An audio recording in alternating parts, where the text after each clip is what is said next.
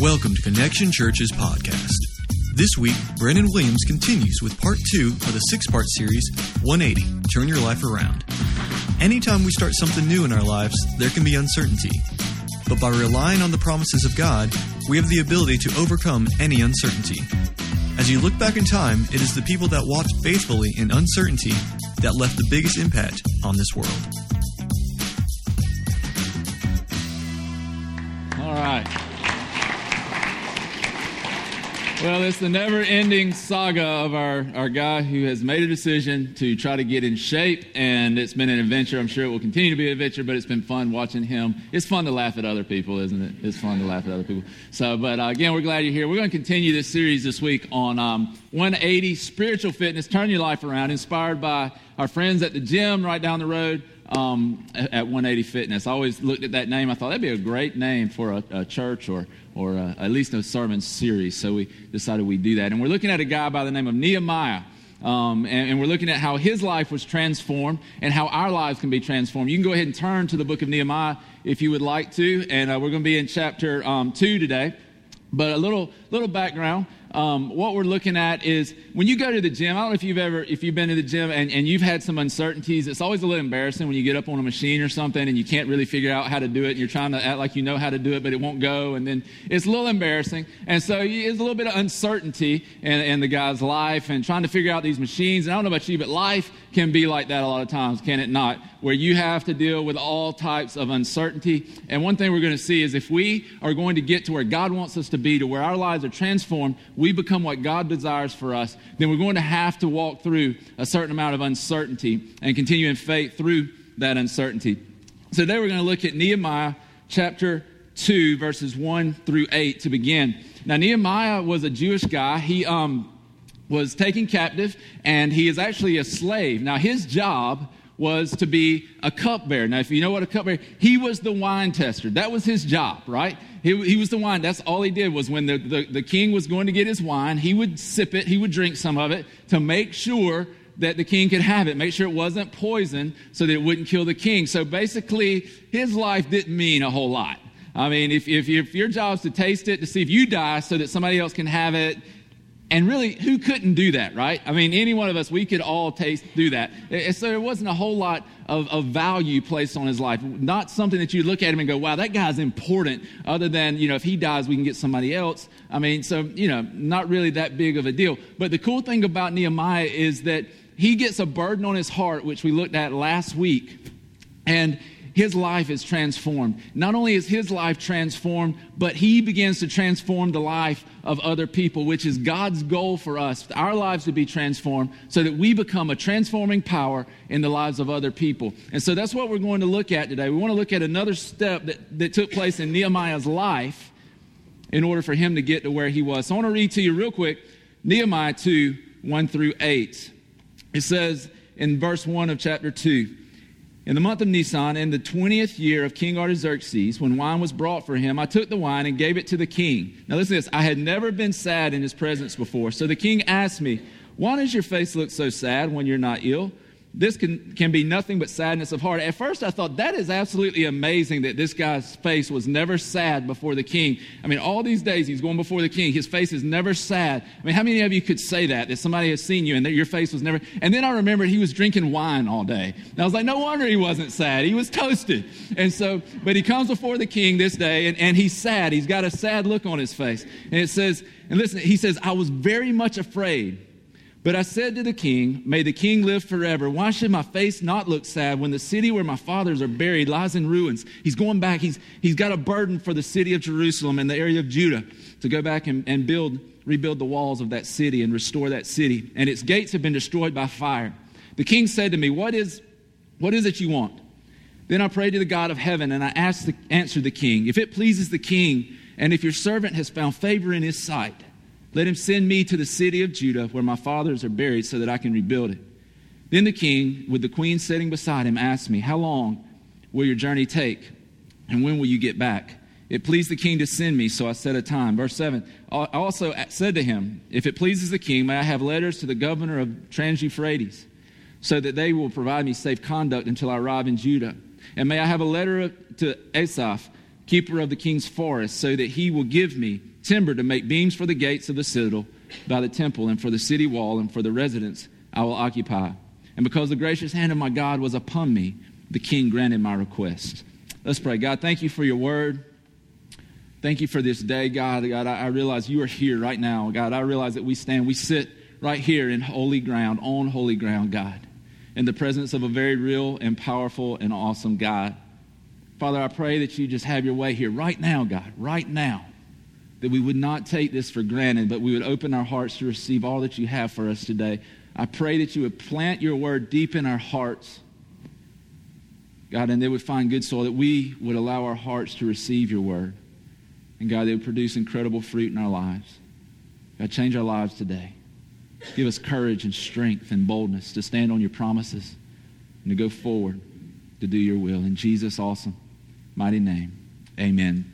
Amen. I read a story this week of a group of hikers. They were mountain climbers, and they were climbing a mountain in Europe. I'm not sure which one it was, but how the story went was that they were climbing, and what they began to realize is that on clear, sunny days, they could see the peak of the mountain, but on these clear, sunny days, they began to notice that they got further when they climbed. They began to notice that they got along better when they climbed. They began to notice that things just seemed to go better throughout the day. On these clear, sunny days when there were no clouds. But they noticed on cloudy days, on days when they couldn't see the peak of the mountain, what began to happen is they realized they began to grumble. They began to fight against one another. They began to get hot-tempered with one another. And they didn't get as far as they normally would. And I read that, I thought about how true it is in our lives that when we lose sight of the goal, when we lose sight of the peak of the mountain, that pinnacle that God's called us to, how we tend to lose focus, right? If we can't see it, we tend to lose focus. We tend to not move as diligently towards the goal that God's called us to when we can't see it. I mean, as long as we can see it, we're good, right? Because we know it's there. But as soon as it disappears, our tendency is not to speed up and continue to press forward. Our tendency is to slow down and go, whoa, wait a minute, I don't know what's going on. Any of you ever done that? We've all been in situations like that, right? Whether it was in work or job with kids, whatever it is, if the goal is not clearly visible, then it begins to affect us. It begins to alter our diligence and our certainty as we begin to step, and we tend to begin to be unnerved and nervous, and we don't move as quickly as we might if we could see the goal. And so that's what we want to look at today. I want you to get this in your head. If we're going to become all that God wants us to be, we have got to be able to move in certainty in uncertain times. I'm going to ask you to take notes today. These are going to be important at the end. If you've got a card or a notepad, you can write some of these things down. They're going to be important for you. I hope you'll take them with you. I hope this will be something that you can use after we walk out of these doors. But we tend, when the goal becomes cloudy, when we can't see it clearly, when we wonder if it's actually going to happen, if our kids are actually going to grow up and live for God, if my job's actually going to pan out, if we're actually going to be able to pay the mortgage, all of these things, they affect us as we move forward. If we worry about, am I actually going to live another year? Am I actually going to get good reports from the doctor? When we begin to worry about these things, we begin to become uncertain. It affects how we live for God. It affects our diligence because we're consumed with other things. And so we want to begin to look at this. Last week we talked about having a burden. We talked about the fact that our transformation begins and ends with a burden. The first burden is that we're drawn to God. There's something going on in our life. Maybe we just realize we've lived our life for ourselves. Maybe something's happened in our life. We draw close to God. And we said that typically what happens is we begin to pull away from God. At some point when things get better, we think we got it under control. We begin to pull away from God. We talked about how we have to keep pressing through. And we talked about when we pull close to God, the fact that we begin to see God for who He is, but we also begin to see us for who we are. And there comes a point when we have to make a decision. Am I going to allow God to change me, or am I going to just turn around and go my own way? And we talked about how important it is that we continue to press in so that God can change our hearts. And then we began to look at the fact that once our hearts are changed, we begin to see things the way God sees them. So we begin to have a burden for other people. So it goes for a burden for God, a burden to change, and then we have a burden for other people. And that's a big step in our life transformation. But here's the thing I want you to know. When you begin to press into God, when you begin to be transformed, anytime you're moving towards a burden that God's given you to do for His kingdom, anytime you have a desire to do something for God, you are going to come without fail into moments of uncertainty. It's just a part of life. You're going to have times of uncertainty. It's the way it is, okay? There's going to be times when you can't see clearly the end of the place you're heading to. It just happens.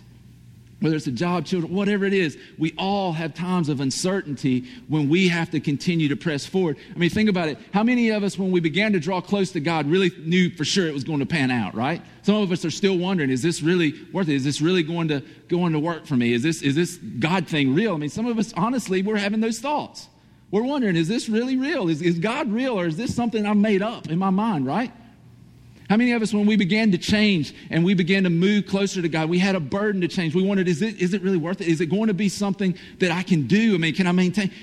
Those are real thoughts, right? We all have those thoughts at some point in time. Can I really change my life? Can God really do something in me to affect my heart? And certainly when we begin to move towards a God-sized goal, something bigger than we could possibly do on our own, there are moments of uncertainty. You'll never accomplish a God task on your own strength without wondering, if God doesn't show up, if this is not God, then I'm in trouble, right? Because if it's big, if it's so small that you can handle it on your own, it's not God's. God calls us to do things that are bigger than us, and we all have those times of uncertainty. See, I told you last week that there's a place where we wonder, how far will God come? And it's as if we were over here and God has come all the way to us, right? Because we always wonder, how far do I have to go to get to God? God came all the way. He came from all the way over there to all the way over here by the cross. He made it where he could come to us. He died on a cross for us so that we could meet the living, eternal God, so that he could get us and take us back to where he came from, to begin to change us into his image. But somewhere along the way, we have those uncertainties. Those uncertainties come. I remember when we started the church, you talking about uncertainties. My goodness.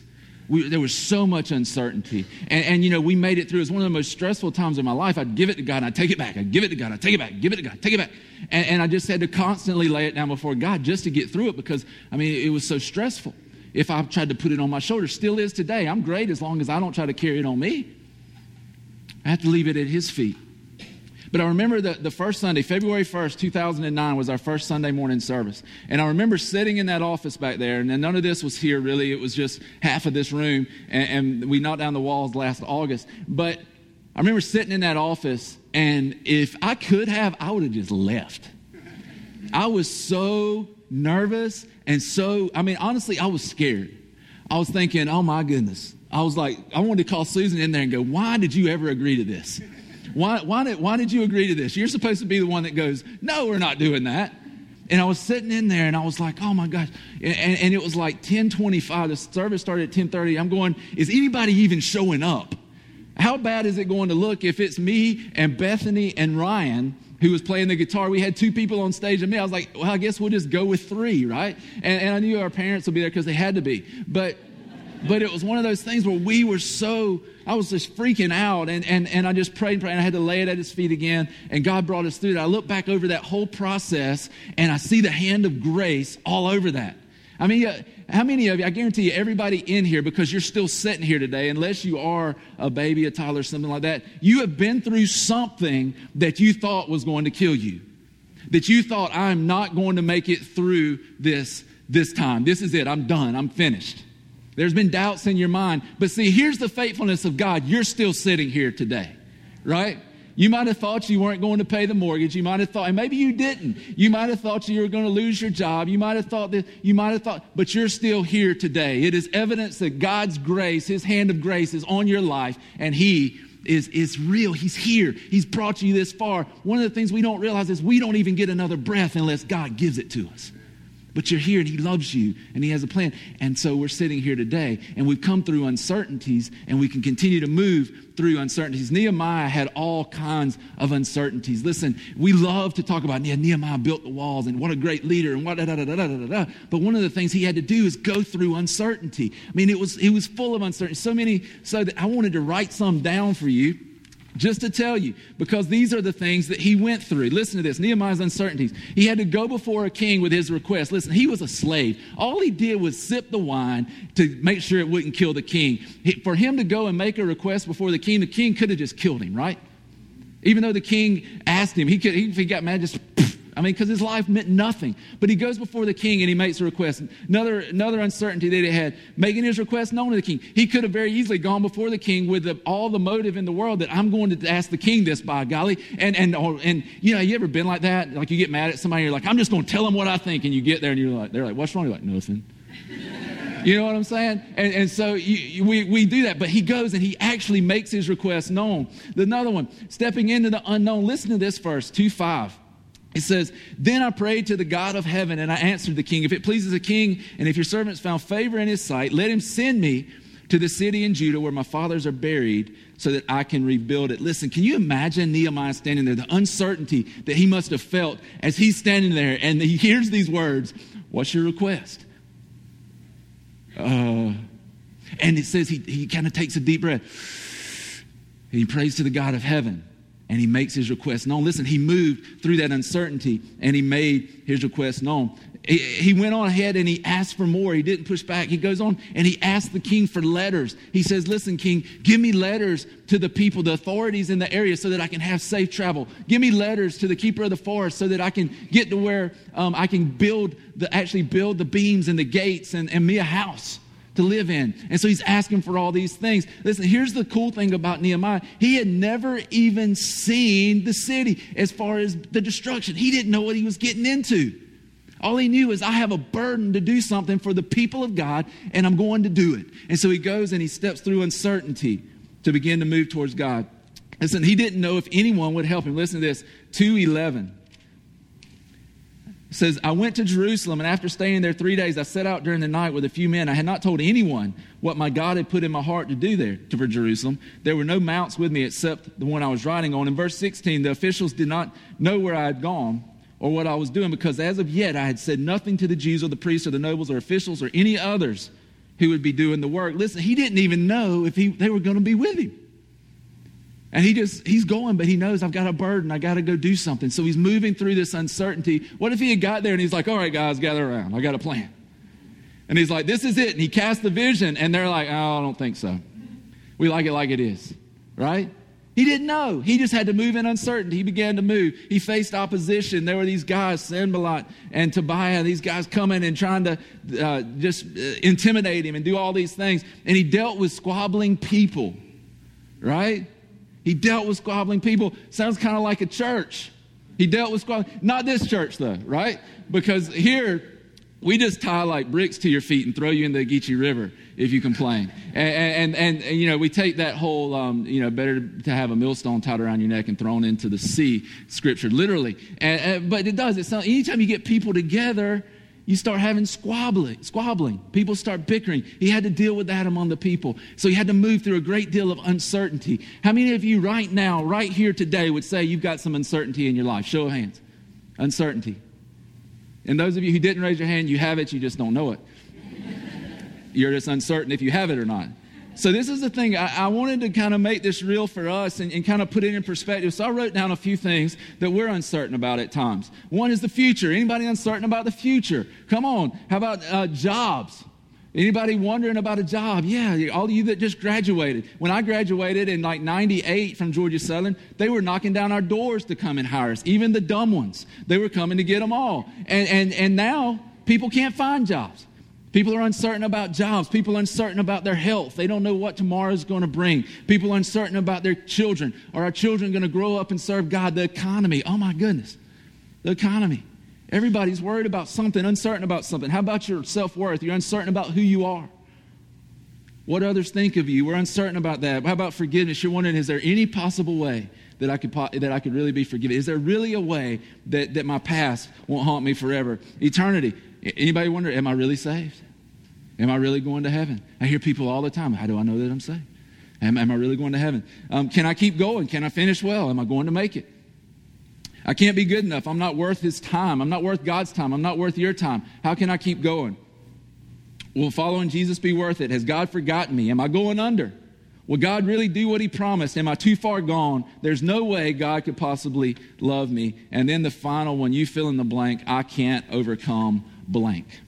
I can't overcome. Because there's something in our life that most of us are uncertain about is, can I really do this? Can I really make it? Can I really? Can I really? Can I? So this is what we're going to do. You got a little card in your seat. I hope you didn't tear it up, throw it away, blow your nose on it, something like that. This is what we're going to do. I'm going to give you just a minute, 1 minute. And I want you to pray. And I want you to just think about the one thing that you're the most uncertain about this morning.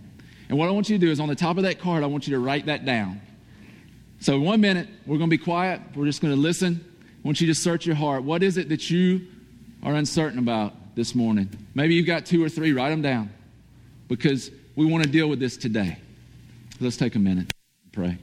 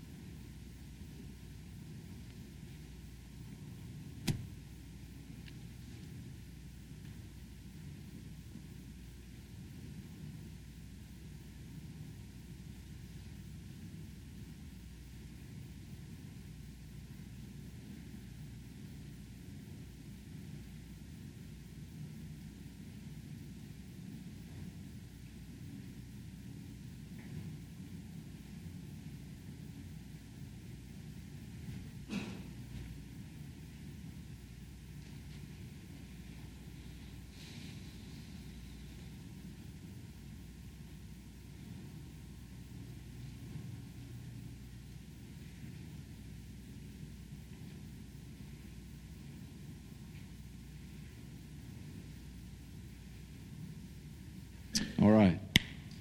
Silence is really awkward, isn't it? Especially when it's like a long, silent period. You want to talk so bad. It's kind of funny. But I hope you wrote that down. We're going to use that later. Because this is what I want to tell you next. Here's the problem, or the thing we need to think about. When we look at life, the one thing I've observed in my long 34 years of living and my extensive life and experience is that people who move diligently, who continue on task in the midst of uncertainty, make the biggest impact on the world. They make the biggest impact in their sphere. They go the farthest towards where God wants them to be. See, if every time something becomes uncertain, you stop, then you'll never get to the goal, right? If every time something becomes uncertain, you swerve to the left or to the right, you'll miss the mark every time. But the people that I see who make an impact, who get to where God is calling them, those are the people who move with certainty in the midst of uncertain times. And so here's the thing. How do we do that? How do we actually move with certainty in uncertain times? How do we move towards transformation so that we can end up transforming others even when we don't see clearly the peak, even when the goal is not clear? How do we do that? And this is what I want to tell you today. I believe we do that by looking in uncertain times, looking at what's certain. Wow. In uncertain times, you look at what's certain. Because there are some things that don't change based on circumstances. There are some things that don't change based on what's going on in your life. And that's what we want to look at today. There are some things that never change. Listen to what Nehemiah did. Nehemiah 2:20. He's taking some heat from the people around in the area who's trying to stop him from rebuilding the walls. And he says, I answered them by saying, the God of heaven will give us success. We, his servants, will start rebuilding. But as for you, you have no share in Jerusalem or in any claim or historic right to it. He said, the God of heaven will give us success. In the midst of uncertainty, Nehemiah went to what was certain. He went to God. He realized that if I'm going to do this, it's going to be through God. And so in the midst of any uncertain circumstance, we begin to look to God. And specifically, we begin to look to the promises of God. This book that most of us seldom ever pick up and read is full of promises for your life. It's full of things for you to stand on in the midst of uncertainty. And so we can come to the Word of God. We can come to God in the midst of uncertainty and realize that if I will cling to Him, if I will look to the things that are certain, then I can be certain in uncertain times. I can continue to move even when the goal's not clear. I can continue to be effective even when the goal is not clear. I can stay on track even when the goal is not clear. Now listen to this. There are two prerequisites. I mean, everybody know what a prerequisite is? If you've ever registered for college classes once you're like in your major, you know what a prerequisite is because you may have gotten really mad at your advisor when they wouldn't give you a class because you didn't have the right prerequisites. And so we always try to avoid that. But there are some prerequisites to entering into the presence, the promises of God. Some prerequisites. Like we had prerequisites. I was a construction management major. I don't know why. I was a construction management major. I was there for about 8 years. For some reason, one of the prerequisites we had was taking 3 physics classes. Why? I mean, trust me, you did not want the people that I was in class with trying to figure out physics and whether or not a building was going to stand up. You just wanted them to be able to take the plans and build what was there. If we wanted to do physics, we would have been engineers, right? But we didn't. But they made us take these physics classes. So there were things we had to do in order to enter into our major. There were things we had to have in place. I mean, we were just glad to be able to tie our shoes. We weren't looking at being able to build skyscrapers or design skyscrapers, right? And so we come to this place where we realize there are prerequisites for us. The first one is this, and you've got to get these two things before you can enter into the promises of God. The first one is this, that the Word of God is an authority in your life, the authority in your life. The Word of God is the authority in your life, recognizing that this is divinely inspired, that it is the God-breathed Word. Listen, as long as there's no certainty about the Word of God being true and real in your life, it's going to be very difficult to stand on it and put faith in it, is it not? You can't believe in something you don't believe in. So we've got to get to a place where we actually believe that the Word of God is true, that the promises of God are true. Now, here's 2 ways you can do that. One, God gives you a Holy Spirit revelation. The Spirit of God, just somewhere deep down inside, you just know this Word's true. This is the Word of God, and it is true. It is inspired by God, and if I believe it, I know God's going to be faithful to His Word. That's one way. That has to happen. The second thing that happens is you actually try it. Right? You actually do it. But the problem with most Christians, I would say 98.8%, it's a scientific study, most don't try it. We read it, we amen it, we go, that was nice. And then we go and we never apply it. We never apply it. So the key to it is, 1, that we realize that it is true, that it is the Word of God. And 2, we actually do what it says. We actually do what it says. So the Word of God has to become an authority and the authority of God in our life. The second one is this: Jesus has your heart, life, and all that's in it. So we can't walk through the doors of the church and give Jesus an hour and a half a week and then walk out and think that we're going to be able to stand on the promises of God. We've got to give Jesus our life. We've got to trust it in His hands. We've got to believe that He is, and that He is a rewarder of those who diligently seek Him and go after Him and hold on to Him. Because until we're certain about these things, we'll never be certain in uncertain times until we're sure. And so we need to settle that. And for some of you today, that may be the commitment you make. Is that today, God, I'm going to believe your word. I'm going to begin to live my life based on your word. Because I promise you, if you try it, He will be faithful. It may be for you today. Today, I'm going to give my life to Christ. I've been holding back on Him. I've been cheating Him. I've been doing my own thing and confessing with my lips that He's God. But really and truthfully, I'm just living my own life. I'm just doing my own thing. He's got an hour maybe on Sunday because I get here at 11 after the worship's already over. And then so maybe I give Him from 11 to 12 as long as the preacher doesn't go too long and make me late to RJ's. And so we just kind of get to this place where we just kind of do the motions. And today maybe it's that we really need to give Him our heart. We really need to give Him our life. We really need to trust Him and say, I'm going to do this today, because those are the 2 things. Listen, until we get those 2 things right, we're standing on the outside of the promises. We can't live in the promises of God because we haven't done those 2 things. We can't be certain in uncertainty because we haven't done those things. And so those are the things we need to get right if we're going to do it. How many of you have ever been so certain about something in your life, you knew it was going to happen, and then bam, it didn't? Have you ever been there? I remember with the first full-time ministry position I applied for, there were 3 of us that were brought in for an interview.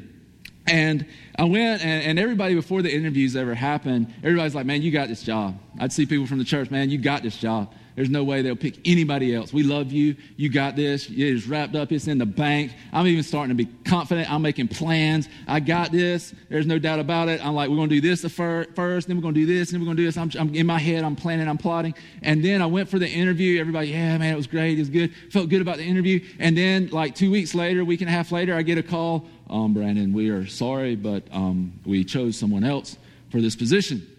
And it was all experience. Don't worry, it's just they had more experience than you. And I was like, wow, how in the world did I miss that?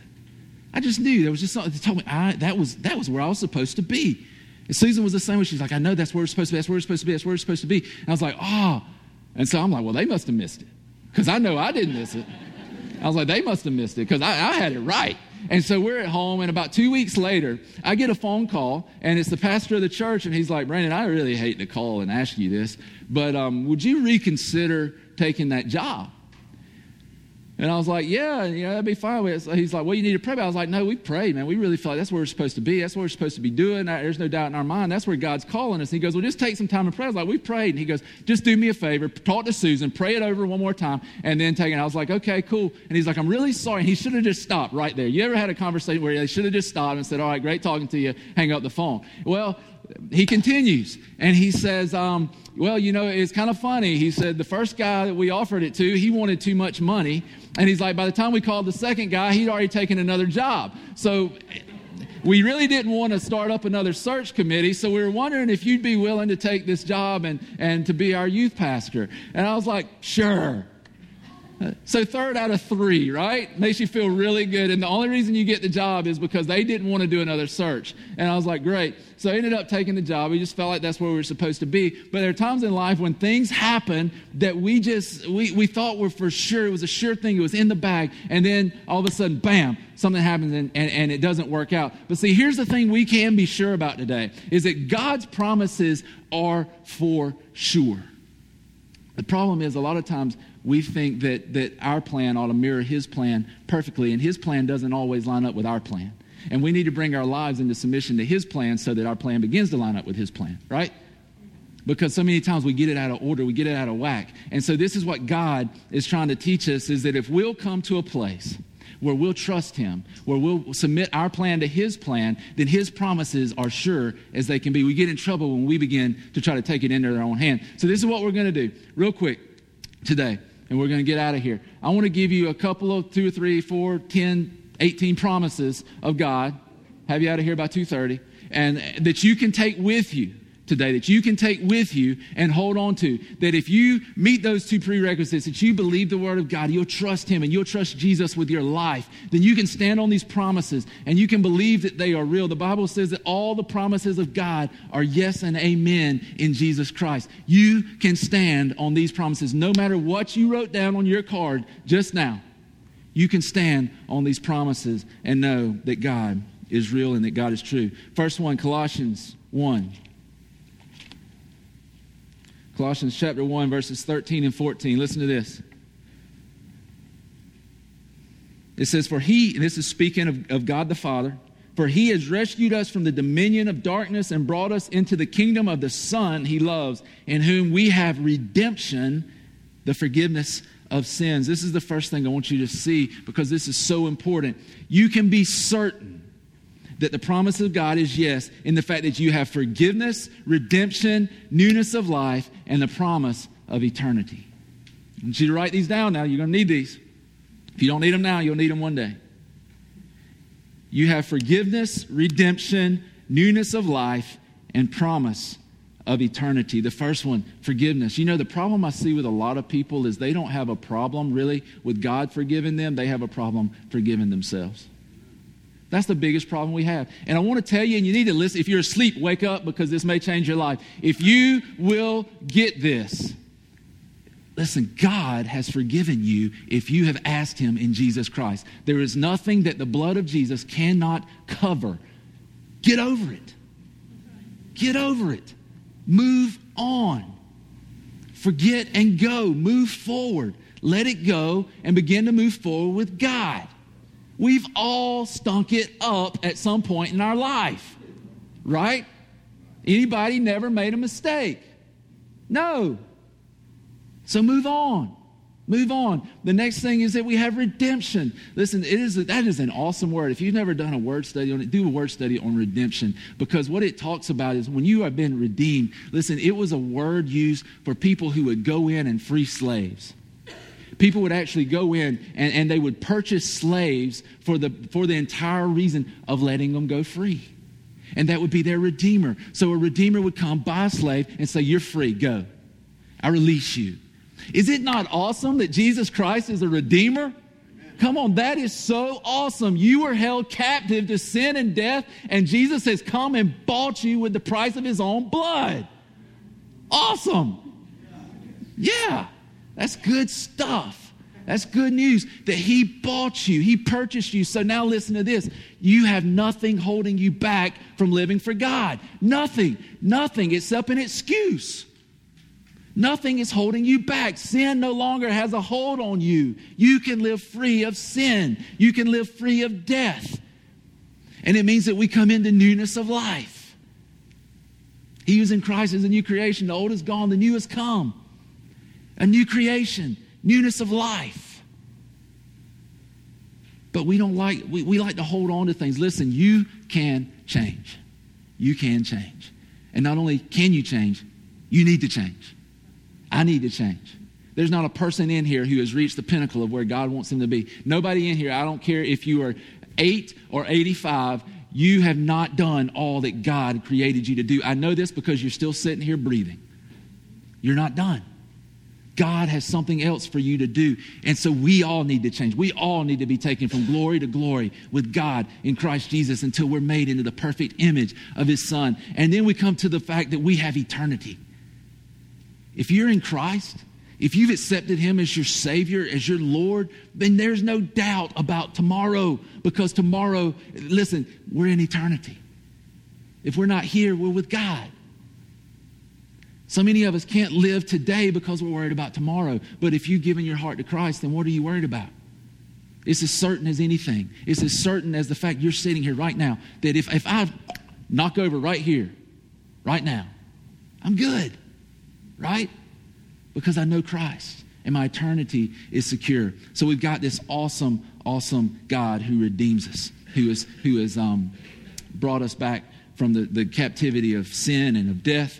I've got an opportunity this afternoon. It's really, really cool. If any of you guys want to go, just let me know, because this is going to be an awesome thing. We had a lady in our church who met a guy who was in hospice, and she actually led him to the Lord in hospice. And since then, he's gone over to Eagle Nursing Home. And he's there. Well, we had a couple of guys go visit him from the church. We found out he had gotten saved, and so she asked if a couple of us could go and visit. So Don and Bo went over, and they visited with him the other day. And Bo told him that we do baptisms in the river. He was like, wow, that is so awesome. Which you got baptisms coming up. You can sign up in the back on June 27th. We're meeting here at 4 o'clock to go back to the Geechee and do some baptisms. So if you want to be baptized, sign up. I would encourage you all to be here at 4 o'clock. Last year, it was amazing, and you need to be here. It is one of the most incredible things you'll ever see. And there's always a chance, too, we might lose somebody down the river, and it'll be a dramatic rescue. So come and check that out.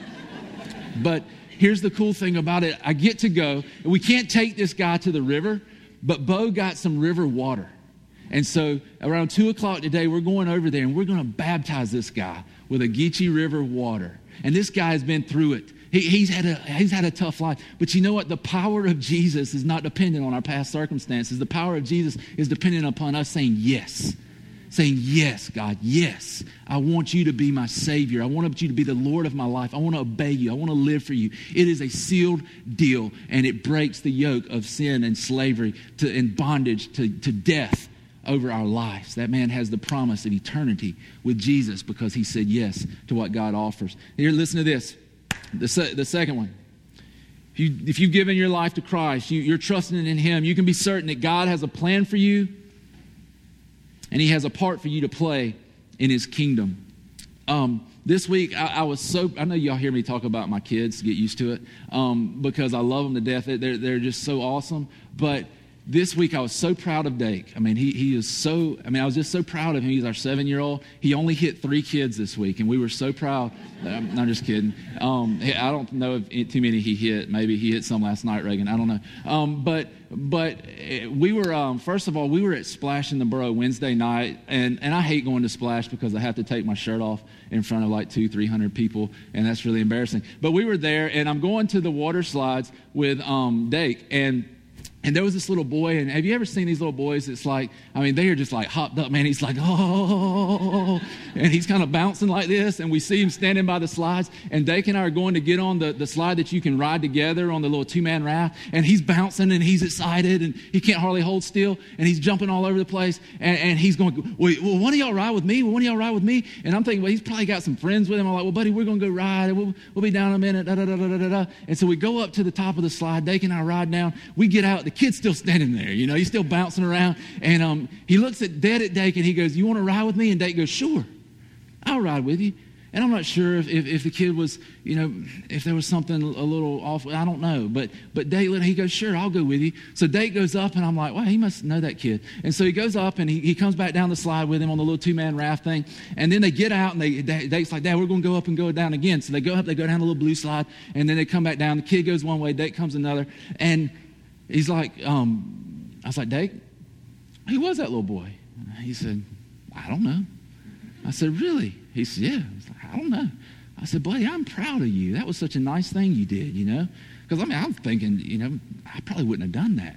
I've been too nervous, too shy. Dake, he's just like, yeah, let's go. And so he goes and he does that. And then on Friday, I'm sitting in my office. It's about 4 o'clock. I'm trying to get the message ready, trying to finish up some things for Sunday. I'm praying through some stuff. Phone rings. It's Dake on the other end. He says, hey, Dad, I was wondering if I could go to that place with all those kids that Mr. John goes to.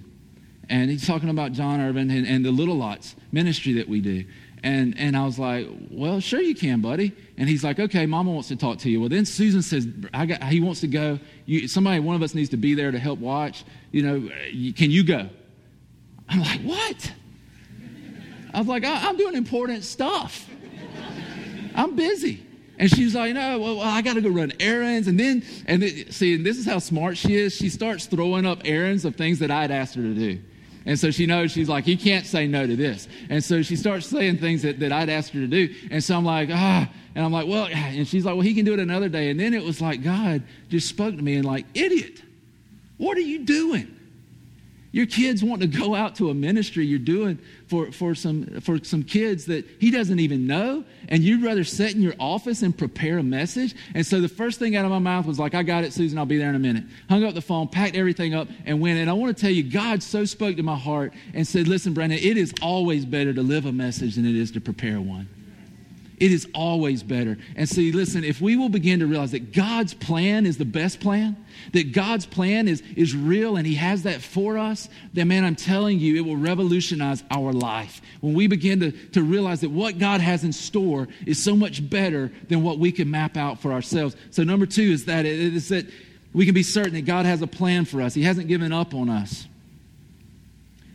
The problem is, as soon as God's plan begins to differ from our plan, a lot of times we abort it. And we don't need to do that. We need to stay with God. Number 3, we're going to get through these real quick. Isaiah 49:15. Isaiah 49:15 says this: can a mother forget the baby at her breast and have no compassion on the child she has born? Though she may forget, I will not forget you. Verse 16 says, see, I have engraved you on the palm of my hands. Your walls are forever before me. Listen, this one, number 3, God has made provision for you in everything you have faced, are facing, and will face. Listen to me. God cannot abandon you. You need to listen. Write these down. God cannot abandon you. He can't. Listen, we hear stories sometimes about a mother who may have left a child you hear them by a dumpster or on somebody's doorstep. God's saying, listen, I can't do that. It's unthinkable for a mother to do that. And God's saying, I can't do that. I can't forget you. I'm going to take care of you. And right now, some of you have need of provision in your life. And what God is saying is, listen, I've got the job covered. I've got you taken care of. It's going to be okay. You're going to be all right. Listen, I've got your children covered. They may have gone their own way, but I've got them covered. I've got them taken care of. I've got that situation under control. I've given provision for that. I've even given provision for you to have strength so that you can make it through the time that your child went away. I've given provision for you to make it through loss. I've given provision for you to make it through financial trouble, even the worst economic times. I've given provision. We need to realize that this is God's promise. He's not forgetting us. He's not abandoning us. And he knows, listen, he knows we're not that smart. I saw evidence of this last night. We went to a dinner for hospice. And as people were out there doing the electric slide, the thought occurred to me that if aliens were observing, they would not think we were the most intelligent people on earth. I actually looked at somebody beside me and I said, you know, it is amazing to think that we are the most intelligent species on the face of the earth when you witness that. God knows we're not that smart, but he's made provision for us. He will take care of us. Listen, if he clothes the fields and the flowers and he feeds the birds, will he not take care of us? Yes, he will take care of us. He has made provision. He made provision for you long before you were. So begin to trust him and know that. The fourth one is this: you can finish well. 2 Timothy chapter 4, verses 7 and 8. This is the closing scripture. I have fought the good fight. I have finished the race. I have kept the faith. Now there is in store for me the crown of righteousness, which the Lord, the righteous judge, will award to me on that day. And not only to me, but also to all who have longed for his appearing. Listen to this. You can finish well. You can finish the race that God has started with you. You can finish the race. Get it through your head. You can finish the race. What is the hardest part? Anybody ever run a mile, walked a mile around a track? How many laps does it take to get a mile around a track? You know? 4, right? The hardest lap to me is number 2. It's number 2 because you've run 1, you're getting tired, and you realize, oh my gosh, I've got 3 more to go. But if you can never get past the halfway point, at least you're on the downhill slide. Listen, sometimes life feels that way, and when you become uncertain about it, you keep moving. You keep going. You can finish well. Paul finished the race, and so can you. Depend on Christ, and you can finish well and finish better than you start.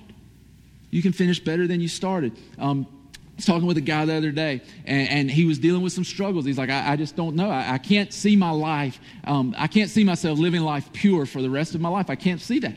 I can't see it. There's just no way I think I can deal with the things I'm dealing with for the rest of my life and not mess it up. And we talked a little bit, and what we came to the conclusion of is, no, you can't live 10 years from now today, but you can live today.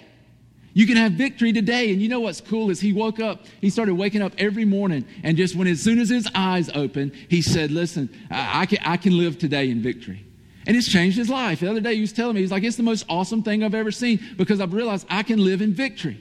I can have victory today, and that's the only day that matters. And so in life, we need to realize we're going to finish well, not by living 10 years ahead. We're going to finish well by living today. And trust me, you need to live today.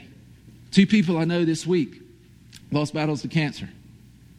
One of them I just met on Thursday. He passed away on Saturday. Another, my uncle, passed away. He lost a battle to cancer. He'd been fighting it for some time. Listen, live today. Live today. You walk out the doors, you look at everything around you, and you live today. You enjoy your friends today. You enjoy your kids today. You enjoy your wife today. Your husband. Enjoy today. A lot of the little petty things we worry about don't matter a hill of beans. We get so bogged down in the things right in front of us, we lose the sight of the big picture. You can finish well. You can finish by living today. The last one, out of the same scripture, the journey's worth it.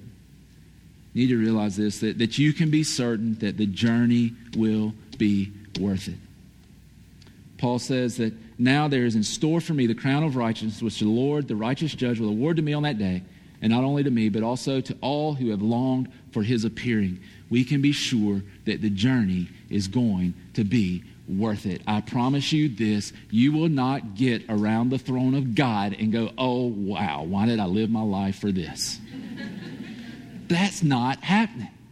You will be so blown away. And the closer you get to God, the more you get a little glimpse of that glory. And if you can get a little glimpse of the glory now, imagine what it's going to be like when you are fully in that presence of God. And you are looking, I believe that it is going to absolutely blow our minds. I know it will.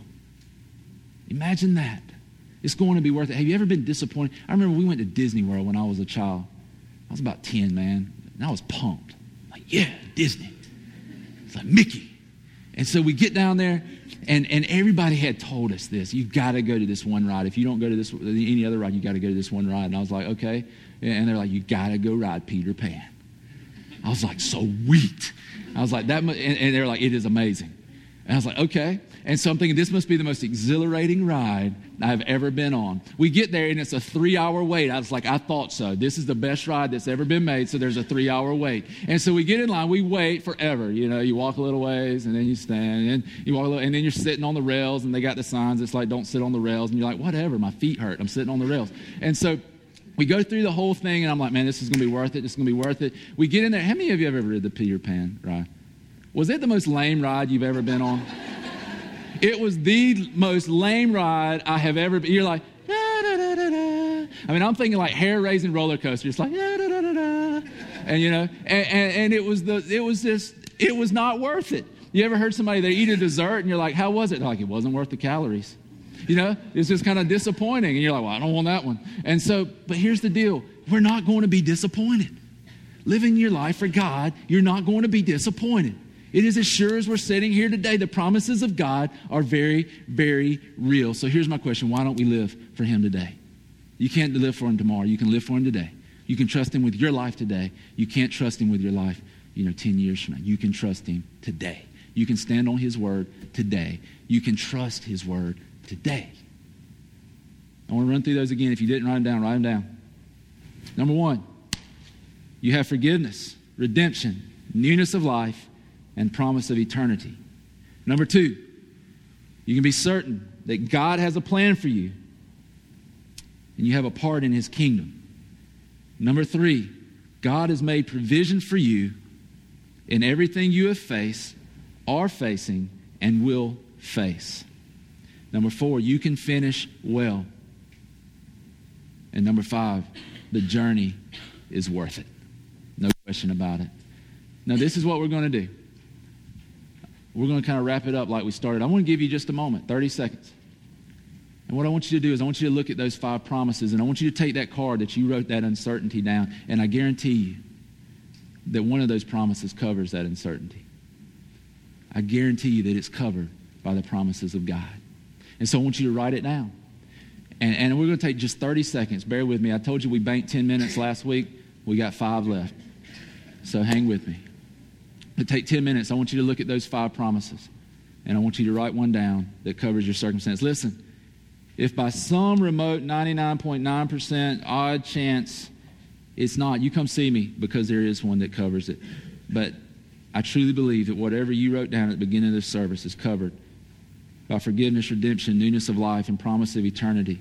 That God has a plan for you. That God's made provision for you. That you can finish well. Or that the journey is worth it.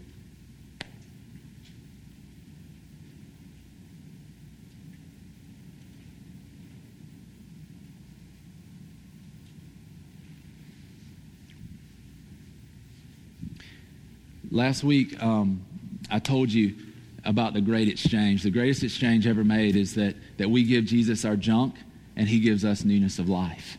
And so today I'm going to invite you to make an exchange. Those cards you got, they're perforated, as you've probably already noticed. I want you to do this. If you're willing today to trust Jesus with your life, with the uncertainties in your life, and the things that are holding you back, this is what I want you to do. I want you to tear that card in half.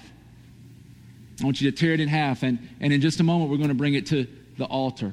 And this is the thing, though. If you aren't willing to make that, then you can walk out of here with that thing still intact, realizing that you're going to be the one that's torn. You're going to be the one that's torn between uncertainty and trusting God. But today, you have the choice to live for God and to trust him and to leave this thing at the altar. To leave it, and listen to this, take the promise with you. And when that uncertainty begins to try to stick its head back up at you, you look at the promise. Stick it in your Bible, stick it in your car, somewhere where you can see it, and you hold on to that promise. And whenever you begin to think that something's uncertain, you look at the promise of God. Okay? Let's pray.